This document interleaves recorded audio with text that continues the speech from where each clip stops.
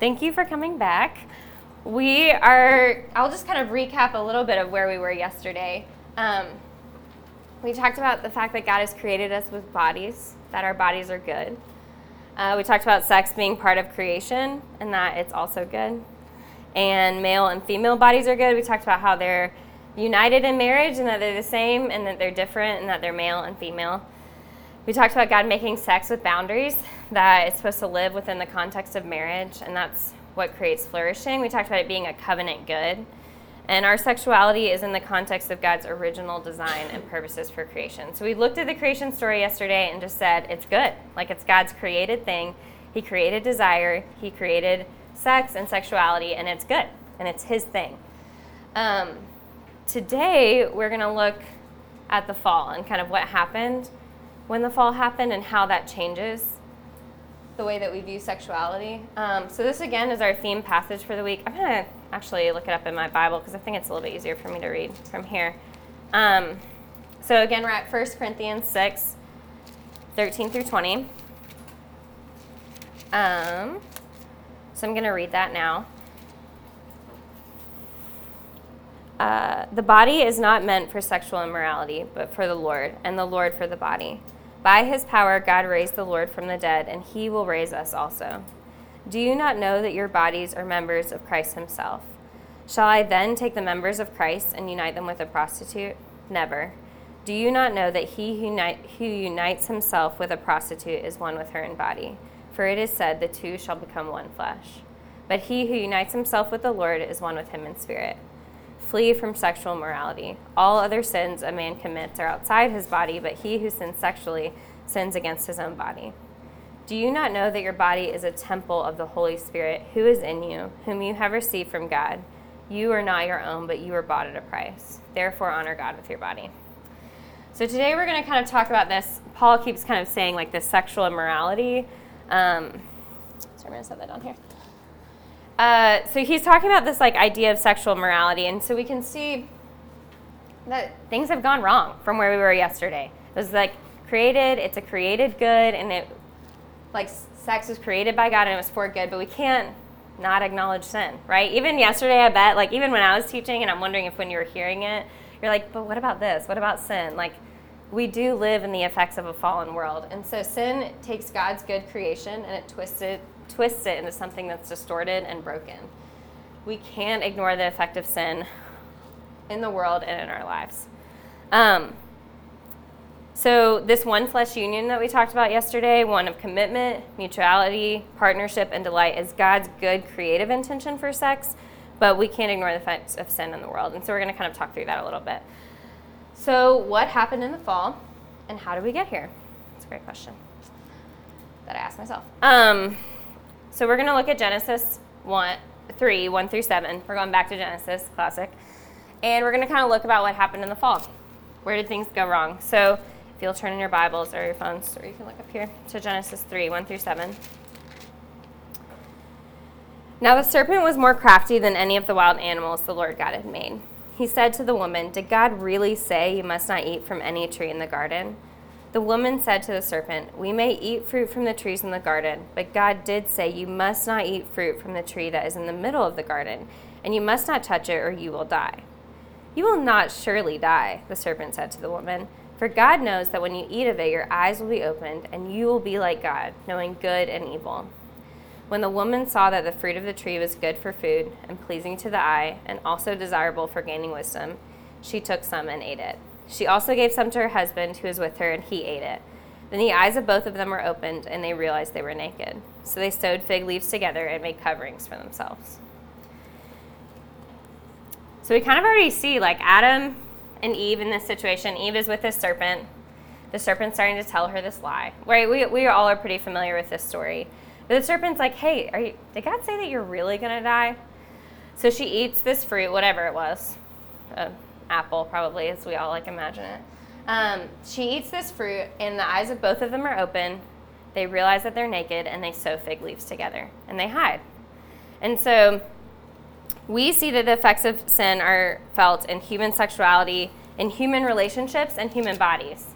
Like, they feel in their relationship with each other, they feel in their relationship with God, and their sexuality is broken. Life under sin is one in which Adam and Eve can no longer be naked and unashamed. Under sin, like, we all feel shame about our bodies. Like, this is the first thing that's introduced, like, shame about our bodies. And Adam and Eve, like, they make fig leaves. They're, like, covering even their genitals and their body. Like, that is a sign that shame is connected to sex. And sin leads to hiding. So I think I just said all of that. So sin has entered in the world, and we already see it kind of happening. Like, things are shifting from yesterday, from the good creative intention to what's happening now. Let's keep reading. In Genesis 8 through 13. So then the man and his wife heard the sound of the Lord God as he was walking in the garden in the cool of the day, and they hid from the Lord God among the trees of the garden. But the Lord God called to the man, "Where are you?" He answered, "I heard you in the garden, and I was afraid because I was naked, so I hid." And he said, "Who told you that you were naked? Have you eaten from the tree that I commanded you not to eat from?" The man said, "The woman you put me here with me, she gave me some fruit from the tree, and I ate it." Then the Lord said to the woman, "What is this you have done?" The woman said, "The serpent deceived me, and I ate." So we kind of see this, like, hiding. They've made these, like, they've sewed some sort of clothing with fig leaves together. We've all, like, probably seen that in, like, our children's Bibles, right? Like, they're, like, hiding behind these fig leaves. And sin, like, leads to hiding. It disrupts our relationships with each other and our relationships with God. And they, like, have known. They hear God walking in the cool of the garden. They have this perfect, united, intimate relationship with God, and now they're hiding from him, and because they're naked and ashamed. And I love this because it makes me think of, like, when you're a little kid and you're playing hide and seek. Like, if you ever remember that. Like, you, like, when you're, especially, like, if you're playing with your siblings or maybe your parents or something and you're playing hide and seek, you want to be found, right? Like, that's the point of the game. Like, you're hiding, but you want them to find you. Like, it would be a terrible game if you just hide and nobody finds you, right? Like, that's, like, zero fun. But, like, I think about this, and I think this kind of, like, God is playing this hide and seek game as this loving father. They are hiding from him, but God is like, "I'm going to find you. Like, I'm going to come and I'm going to find you."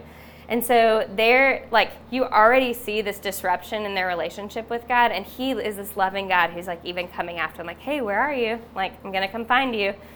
And we see at the end here, like, who takes responsibility for this? He's like, "Hey, Adam, what happened?" He's like, "Well, this woman that you gave me, like, she gave me the fruit." It's like, so there's a bold move for Adam. Like, he is not only blaming the woman, his wife, like, which is kind of a bold move, and he is now blaming God. He's like, "This woman that you gave me, she gave me the fruit." And so he's, like, taking no responsibility. He's like, "I don't know, just, like, she gave me some fruit and I ate it." And then Eve is like, "Well, the serpent, he gave it to me." And so sin is a place where, like, nobody takes responsibility for their actions. Like, that's, neither one confesses and neither one takes responsibility for having broken faith with God. And so we already see this happening, like, all these effects of sin, just in chapter 3 of the Bible. So yeah, sin disrupts our relationships with each other and with God, and God seeks them out, and he's not letting them stay hidden. This is from the Chalmers Center. Some of you may be familiar with the book, like When Helping Hurts, or Now Helping Without Hurting. But the guy that works at the Chalmers Center, he goes to our church, and so we just know a lot of their stuff, and I really like it. And this is, like, a little picture that they often use when they talk about the fall. But really, like, what happened in the fall is our relationship with God broke, our relationship with ourselves, our relationship with others, and all of creation. And so even in this image, you can just see, like, everything is broken. The same guy, his little girl, she's, like, 9, and he was like, "Hey, Libby, like, what happened at the fall?" And she just said, "Everything broke." Like, and I think that's really helpful and simple. Like, when we think about the fall, like, everything just broke. And it's broken, and we all feel that. And that includes our sexuality. Like, what happened at the fall is that everything broke. Our desires are broken, our work, the way that we do marriage and sex, and the way we live together as male and female. It's kind of like, they use this, like, analogy of, like, a bike, and so if one spoke on the wheel breaks, which is this relationship with God and us, then all the other spokes break and it turns inward. And that's what we do. We were made to be outward and others-centered, and we've now turned inward, in on ourselves. And that's what happened in the fall. So we're going to keep reading in Genesis. This last little part we're going to look at, Genesis 3:16 through 19, and kind of see how God responds. To the woman, he said, so right above this, he's talking to the serpent, right? And there's this promise of Jesus. Like, he's like, cursed are you, but like, I'm going to bring somebody. And so we've already seen this like little hint and glimmer of redemption. And then he starts talking to the woman in verse 16, and he says, to the woman, he said, I will greatly increase your pains in childbearing. That stinks. With pain, you'll give birth to children. Your desire will be for your husband, and he will rule over you. So you already see this, like, your desires are now twisted. Something's happened there. And to Adam he said, because you listened to your wife and ate from the tree which I commanded to you, you must not eat of it. Cursed is the ground because of you. Through painful toil you will eat of it all the days of your life. I will produce thorns and thistles for you, and you will eat the plants of the field. By the sweat of your brow you will eat your food, until you return to the ground, since from it you were taken. For dust you are, and to dust you will return. So we see this like, whoa, some like really heavy consequences that they're going to feel from their sin. Yesterday we saw that God gave them this good like intention of dominion and fruitfulness to to rule over the earth and to subdue it, to fill it with little image bearers. And now both of those are going to be so much harder.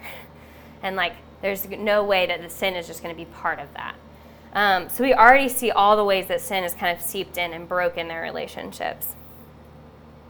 So I think that this is helpful because I think we have to start with like, wait, how did everything go wrong? Like, where did we end? Like, what's happening? And we can already see some of this breaking in relationships. So when we fast forward to the New Testament, when we fast forward to the passage that we are looking at in 1 Corinthians, we see Paul talking about sexual immorality. And he's like, flee from sexual immorality.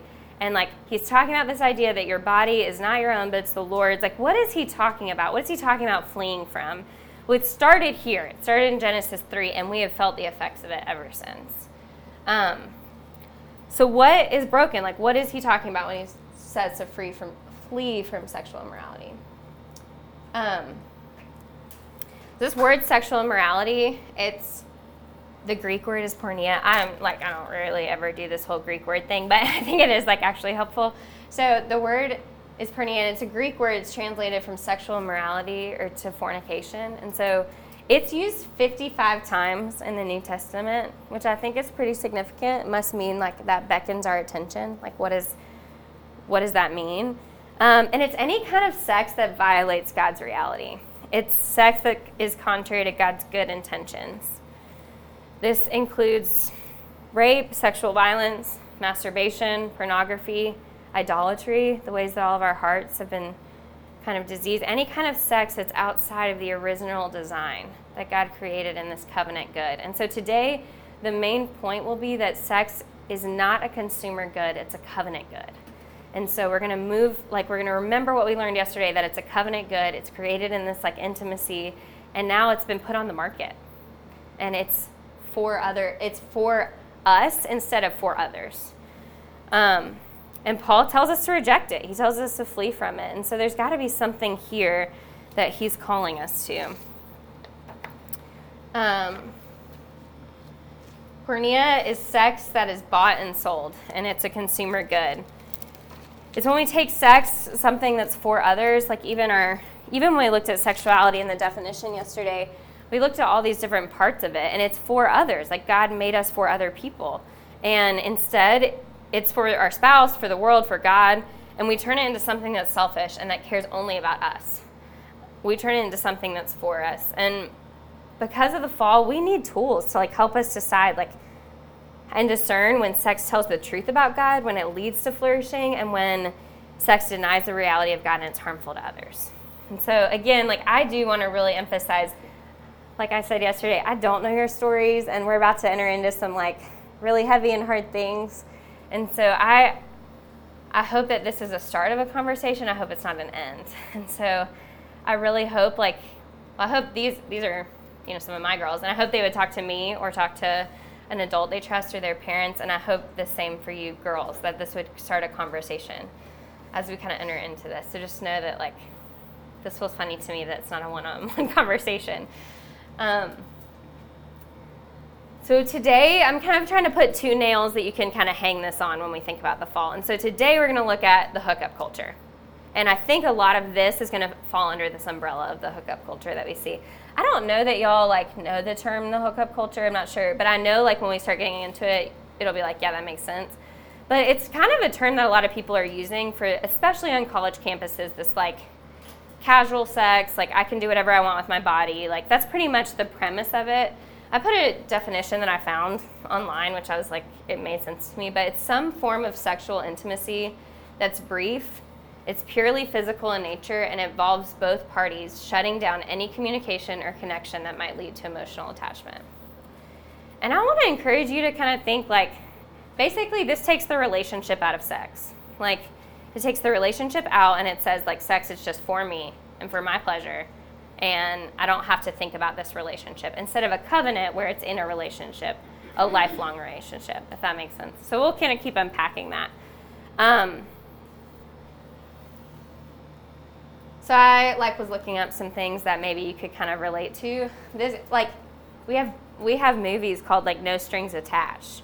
There's actually a movie called Hookup, but like it was too much. So I didn't put it up there. I was like, I'm like towing the line here and I didn't want to go too far. But so this No Strings Attached, like there's a whole movie about basically we can just have casual sex with no strings attached, and like that's the premise, and like we'll see how that shakes out. Usually terribly, but we'll see how it shakes out. I thought the term ghosting, do y'all use that term? Yeah. Kind of? I'm aware of it. Okay, you're aware of it. I'm like single and in my 20s, a lot of my friends are dating, and often I'll be like, whoa, that person just ghosted me.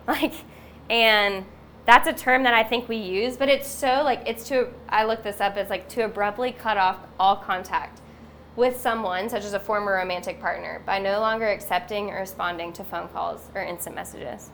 I had a good friend who is a believer, who's dating a believer, and he just stopped contacting her. That's it. Never heard from her again. They didn't even formally break up, but he just totally ghosted her. Well, that's very much for me. That's a selfish thing for me and not for the good of another person, right? I was asking my girls if they knew what this is, and they don't, so whatever, but it's in culture. It's a situationship, and I was looking up some things just kind of about our culture, but it's a non-exclusive romantic arrangement that may or may not proceed to a committed partnership. So that sounds really muddy. I'm just what is that? But it's basically hey, I want all these benefits of being in a relationship. I don't really want a relationship. I don't want the commitment. I don't want to be part of that. And so it's a consumer good. Think about when you go to the store and you buy something, it's for you. You're the consumer, and what can I buy? That's what we're saying. This is now on the market. It's not something that was God created, which was good and for other people, and now it's on the market. Is that supposed to be friends with benefits kind of thing? I think so. I think it's a new term for friends with benefits. So just kind of think of that. This has actually been really helpful for me as I've started prepping this. I feel I've got a new lens, and I'm seeing even when I watch New Girl or things like that, I'm oh yeah, this is how our whole culture views sex. Is it's for us, it's casual. I love Friends, and me and my friend here bonded over that. I really do love Friends. It's right up my alley for a sense of humor. I do love it. Maybe too much. It's hard to say.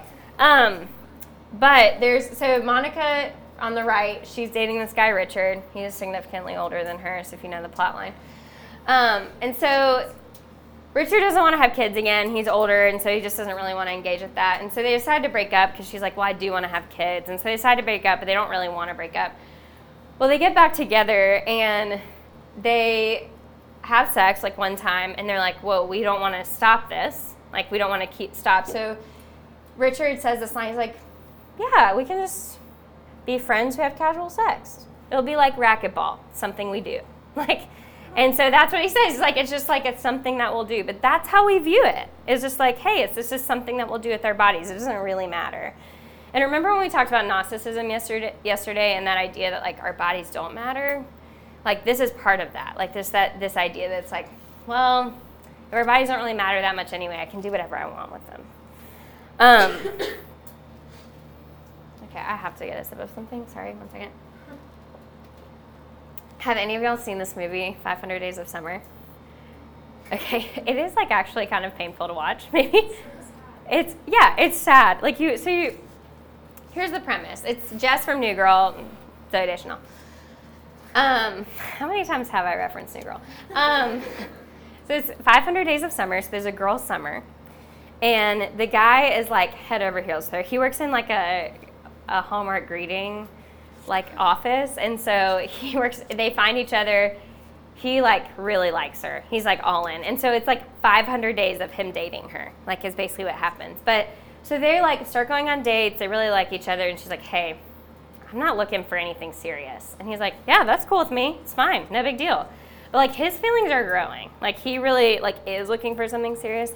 And so he's like kind of wondering, like everyone's like, hey, is she your girlfriend? Like, what's going on here? He's like, I don't really know. Like they haven't had like the DTR, define the relationship, whatever. I don't know if y'all use that anymore. Anyway, moving on.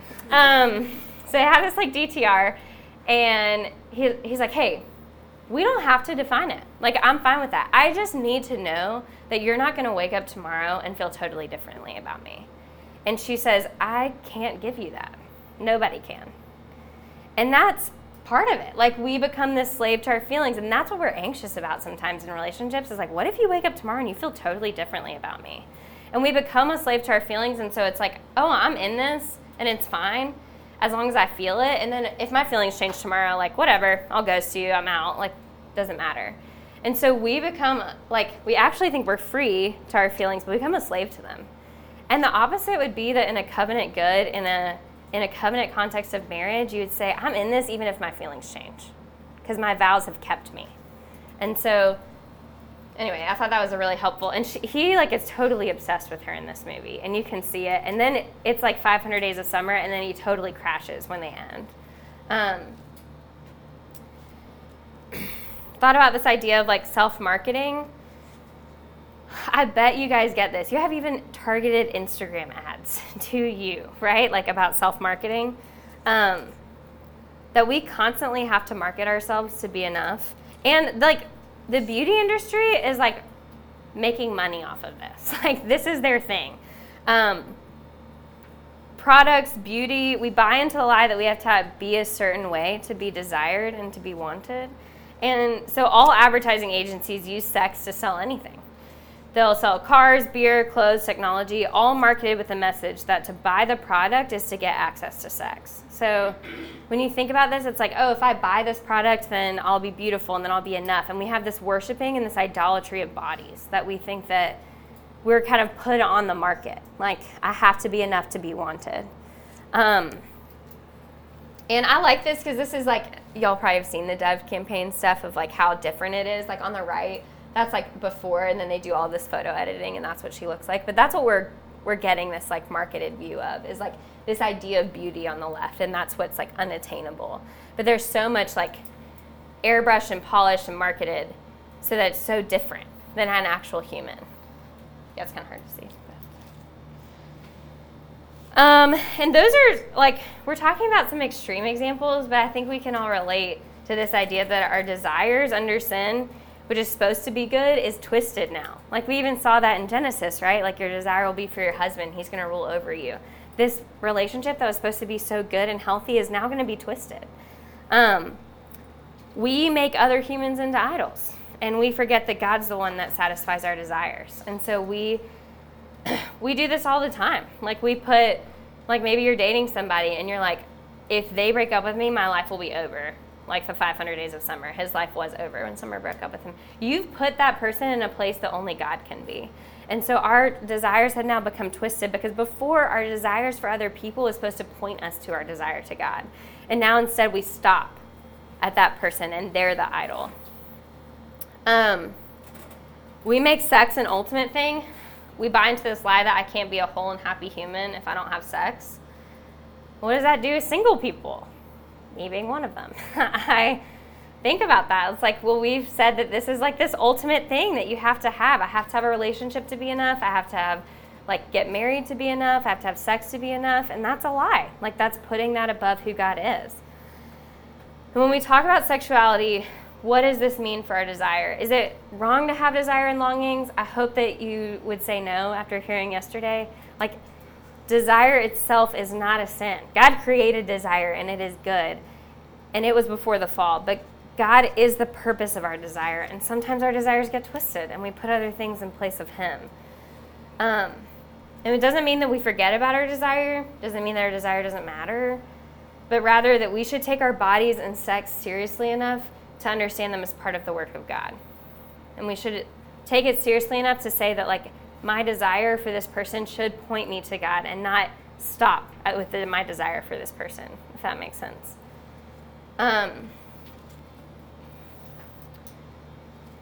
Pornography and masturbation. So I think it's interesting that in the word porneia, we hear the root word of, like, the word porn. Porn takes God's good gift of sex and it twists it away from reality. Y'all, I am, like, so sad that you live in a world that's so accessible to porn and to those images. Like, I didn't grow up in that world, and I'm not that much older, I don't think, but I know too, like, y'all have just grown up with technology right at your fingertips. And so these images are just clicks away. And it takes real good bodies and it replaces them with fake airbrushed plastic bodies, and it trains us to desire this falseness. Like, that's what porn does. And it takes a whole person out of the relationship. Now there's no relationship. And it's just whatever video that you want to satisfy your desires. It takes sex that's meant in the context of a covenant relationship out of a relationship, and it literally puts it on the market. It's sex that is bought and sold, and it's sex with yourself outside of a relationship. And masturbation and pornography typically go together. And like I said yesterday, like, often when we talk about pornography, we talk about it as a male issue, but it's just not. Like, it is a female and a male issue. And so I really do want to say, like, if that's something you're struggling with, get help. Talk to somebody. Come out of hiding and talk to someone, because I think that is where healing comes. And it is like a place that's putting sex right on the market. And it's just so clear. I grabbed this quote from the book I meant to say this yesterday, just a caveat, or we're talking about something super heavy. These are the two books I used, Faithful and Real Sex. And I would highly recommend them if you'd like to read them. A lot of what I took is from them. And so anyway, this is a book from Faithful, A Theology of Sex, but a quote from that. So it says, pornography is a symptom of a diseased relationship in a world that privileges polished images over human truths, a world in which human bodies are offered up on the altar of consumer capitalism. Pornography itself is not the problem, it's a symptom of the problem. It's a symptom of a diseased relationship, and it's the heart of our problems, right? That we have diseased hearts. And so they lead us to these places. I think I'm doing okay on time. I know I'm, like, giving you a lot of content. We'll have some time for questions at the end if you want to think of this. Sexual violence. This is any sort of sexual behavior that happens without a person's consent. It's a consumer good. It's for me and not for the sake of that person.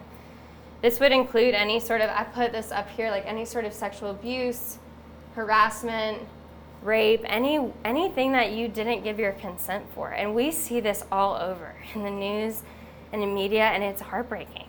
And I, again, want to say, if any of these things, like, this is part of my story, and if there's any parts of this that, like, you can relate to, I want you to talk to somebody and get help and talk through that, like, because that's the only place where healing will happen. But that is so terrible that it's on the market, and it's not for that person.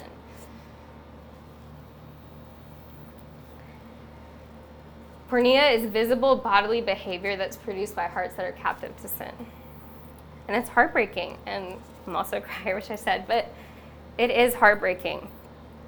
And Jesus talks about this when he talks to the Pharisees. It's not just the outside of their cup, right? It's the inside. Like, these are all products of hearts that are diseased to sin. And so we feel the weight of that. He teaches that the inside and the outside of us are integrally linked. I'm not going to use that word again. It is not that we do this bad behavior, but that we have sinful hearts that are captive to sin. And so we're diseased. We have a disease. But the Bible teaches us that sex is not a consumer good, but that it's a covenant good. And yesterday we talked about Adam and Eve being in a covenant of marriage. And it's in this covenant, it's the promise that keeps you. And it's God's original design. If you think about like a fish in water, like those are boundaries that are good for that fish to live in, right? And if it's put out on land, like, yeah, it's free to be out on land, but it can't breathe. Like, it causes chaos, right? Or they see even like I can't remember exactly, but there are beavers like if they don't have a dam to work on, then it just gets kind of chaotic and they just put stuff everywhere. But if they do, they have these boundaries, and those boundaries are good. Like, they create flourishing for us. And so when we've gone out of God's good original creation intention for creation, and it has caused chaos. And like, that's what we see. Yes. So when you use sex inside of a covenant, it becomes a vehicle for engaging the whole person in this act of self-giving and commitment. And it's supposed to be a sign what you've done with your whole life. Your physical vulnerability matches your whole life vulnerability. And instead, we've gone from the garden, and we've created all of this chaos. And it feels heavy to me. I know I've been like prepping and thinking about it, and it feels heavy to me. But I think as we think about it, like it should really make us think that this is evil. Like taking it out of this good intention and putting it out in the market. But I really did think about ending it here because I think it's sometimes good to sit in it, but I can't completely do that. We have left the garden behind, but our God has not left us behind. Even under the condition of sin, even under the reality of that everything broke, God is with us and he's for us. And it's significant that the Lord God made garments of skin for the man and his wife, and he clothed them. So after God gives them the good consequences of their sin, he makes clothing for them. They're hiding behind these fig leaves, which if I was wearing fig leaves, that would feel vulnerable to me. And so they're hiding behind them, and he makes them a good and better clothing. And it's out of animal skin, which, what does that mean that happened to that animal? The animal died. That's the first death. It's the first death in the beginning of the fall, right? And it's for them. And it's a picture of what our Savior is coming to do, that he will die and that he'll be naked and unashamed on the cross so that he can cover our nakedness and our shame. And so as we think about these topics, I really do want to stress, like, we can't get sex right in order to get our relationship with God right. We just can't. And so if there are parts of you that are thinking, like, I do that, I can totally relate to that idolatry, or I've been watching pornography and I've never, like, told anybody. Or if there's any parts of, like, what we've talked about in this fall, or even things that we didn't talk about but came to your mind, like, you cannot just fix that behavior so that your relationship with God can be right. But he fixes your relationship. And the good news is that he doesn't leave you there. He forgives us right where we are, and he doesn't leave us. He changes us. And so, anyway, tomorrow, I don't want to give away too much, but tomorrow we're going to kind of talk about that. What is the good news of redemption in our sexuality, and what does that look like? So, yes, I think I've finished a little bit early, but do you guys have any questions, or what questions do you have? Anything? Back to the slide with the pornography, the symptom disease quote. Yeah, I can do that.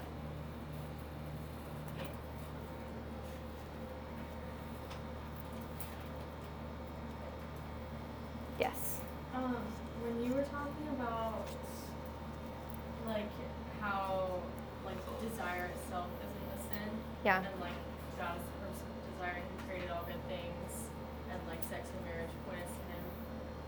I like, how can like desire for another person point someone towards God? Like, I don't fully understand that. I think Yeah. It's a big concept. Yes, that's a great question. So Lauren, one of my girls. Hey, Lauren. She asked, like I said, the desire itself is not a sin. Like, desire is something that God created, and it's supposed to point us to God. But how could desire for someone else, if it's good? Yeah, well, and it's just like when I hear the word desire, like in a sexual way, it Yeah. automatically seems bad to me. Yeah. So then that seems like unfamiliar for it to point towards God. Yeah, you're like, some of it is that feeling, that underlying feeling of like, I've got to kill my desires. I'm not supposed to. And if I hear desire in any sort of sexual content, then it seems bad already. And so you're saying, like, how can it be good? And how can it point us towards God? It's a very good question. Oh, yeah. Oh, sorry. I'll answer this question real quick, then I'll get your question. Or were you going to respond? Oh, okay. Sorry. I'm being awkward. Okay. That's a really good question. I think when we think about yesterday, we talked about God making us. He's a triune God, right? And so he's in this perfect relationship, and each of those relationships point to each other. And out of that perfect relationship, he made us for relationship. And so he talked about like that it's not good for man to be alone, that they're supposed to have each other. And that mutual delight is supposed to point them to their relationship to God, I think. And so kind of thinking about yesterday when he said, like, bone of my bone, flesh of my flesh, and he's singing this love song over Eve, and God is right there. And it's this idea of, like, I'm delighting in the one that you made for me, and it's pointing me to your goodness. Does that make sense? Yeah. And so even when we, like, outside of a sexual relationship, even when we, like, connect in relationships, like, God made us out of relationship for a relationship, and those relationships are meant to point us to his goodness and who he is. Does that make sense? Does that help a little bit? It's a big concept, and we definitely have it in our brains that desire is bad. Like, we just think of it naturally that it's bad. But God created it, and so it has to be good, if that makes sense. Yeah, and I think part of that is the Trinity, the living for one another, living with one another. God made us incomplete ourselves in a way. Yeah. But when we have that desire for a relationship with another person, whether it's sexual or not, that desire for completeness with another is a picture Yeah. of God's Trinitarian giving, taking. Yeah. All that comes with that. Yeah. It mirrors him. Yeah. It's part of that mirroring his image. Yes, exactly. And who he is. And so in himself, he is this perfect relationship. And so it's part of mirroring that image. Yes. Thank you. Did you have a question? You may have touched on this, but how are we to glorify God in a premarital relationship? In a premarital relationship, how do we glorify God? That is a great question. Anyone? No, just kidding.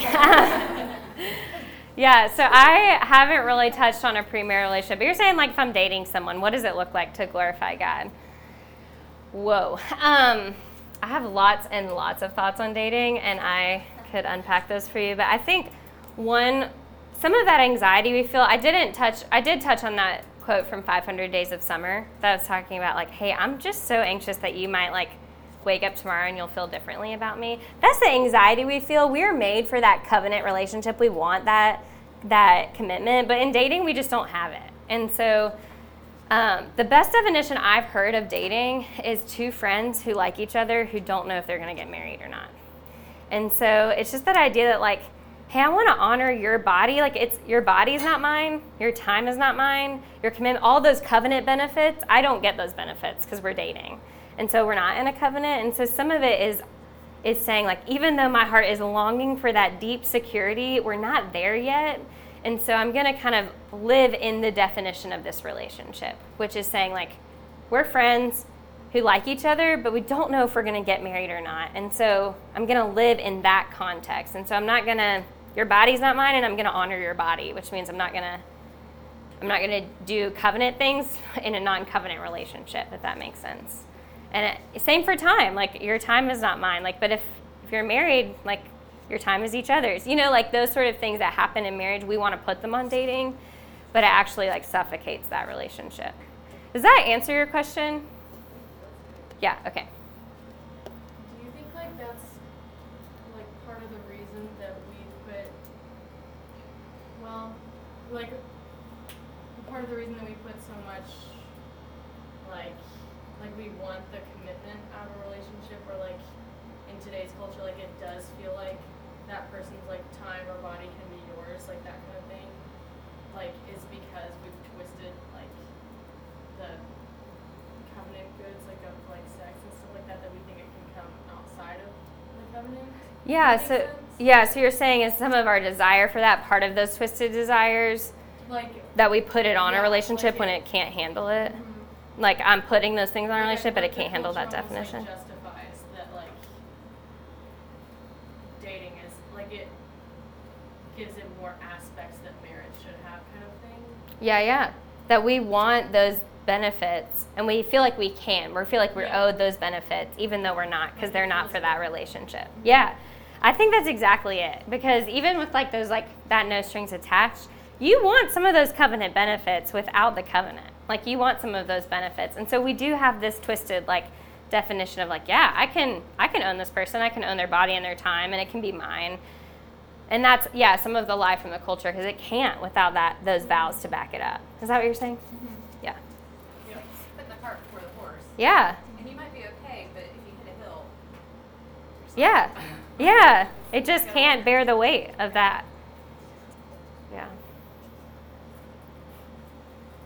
Any other questions? We have like 2 more minutes. Girls, I cannot stress enough that a lot of this should be worked out in conversations and in talking with other people. Like, I just don't think this, I hope this is, like, my whole goal for this is to put the conversation on the table. And so I hope, I mean, you're welcome to talk to me. You're welcome to talk to your youth leader, your friends, but I hope you'll start working these things out because I think they matter. And it's important to figure that out and to figure out what you think about sexuality and what you think the Bible says about it.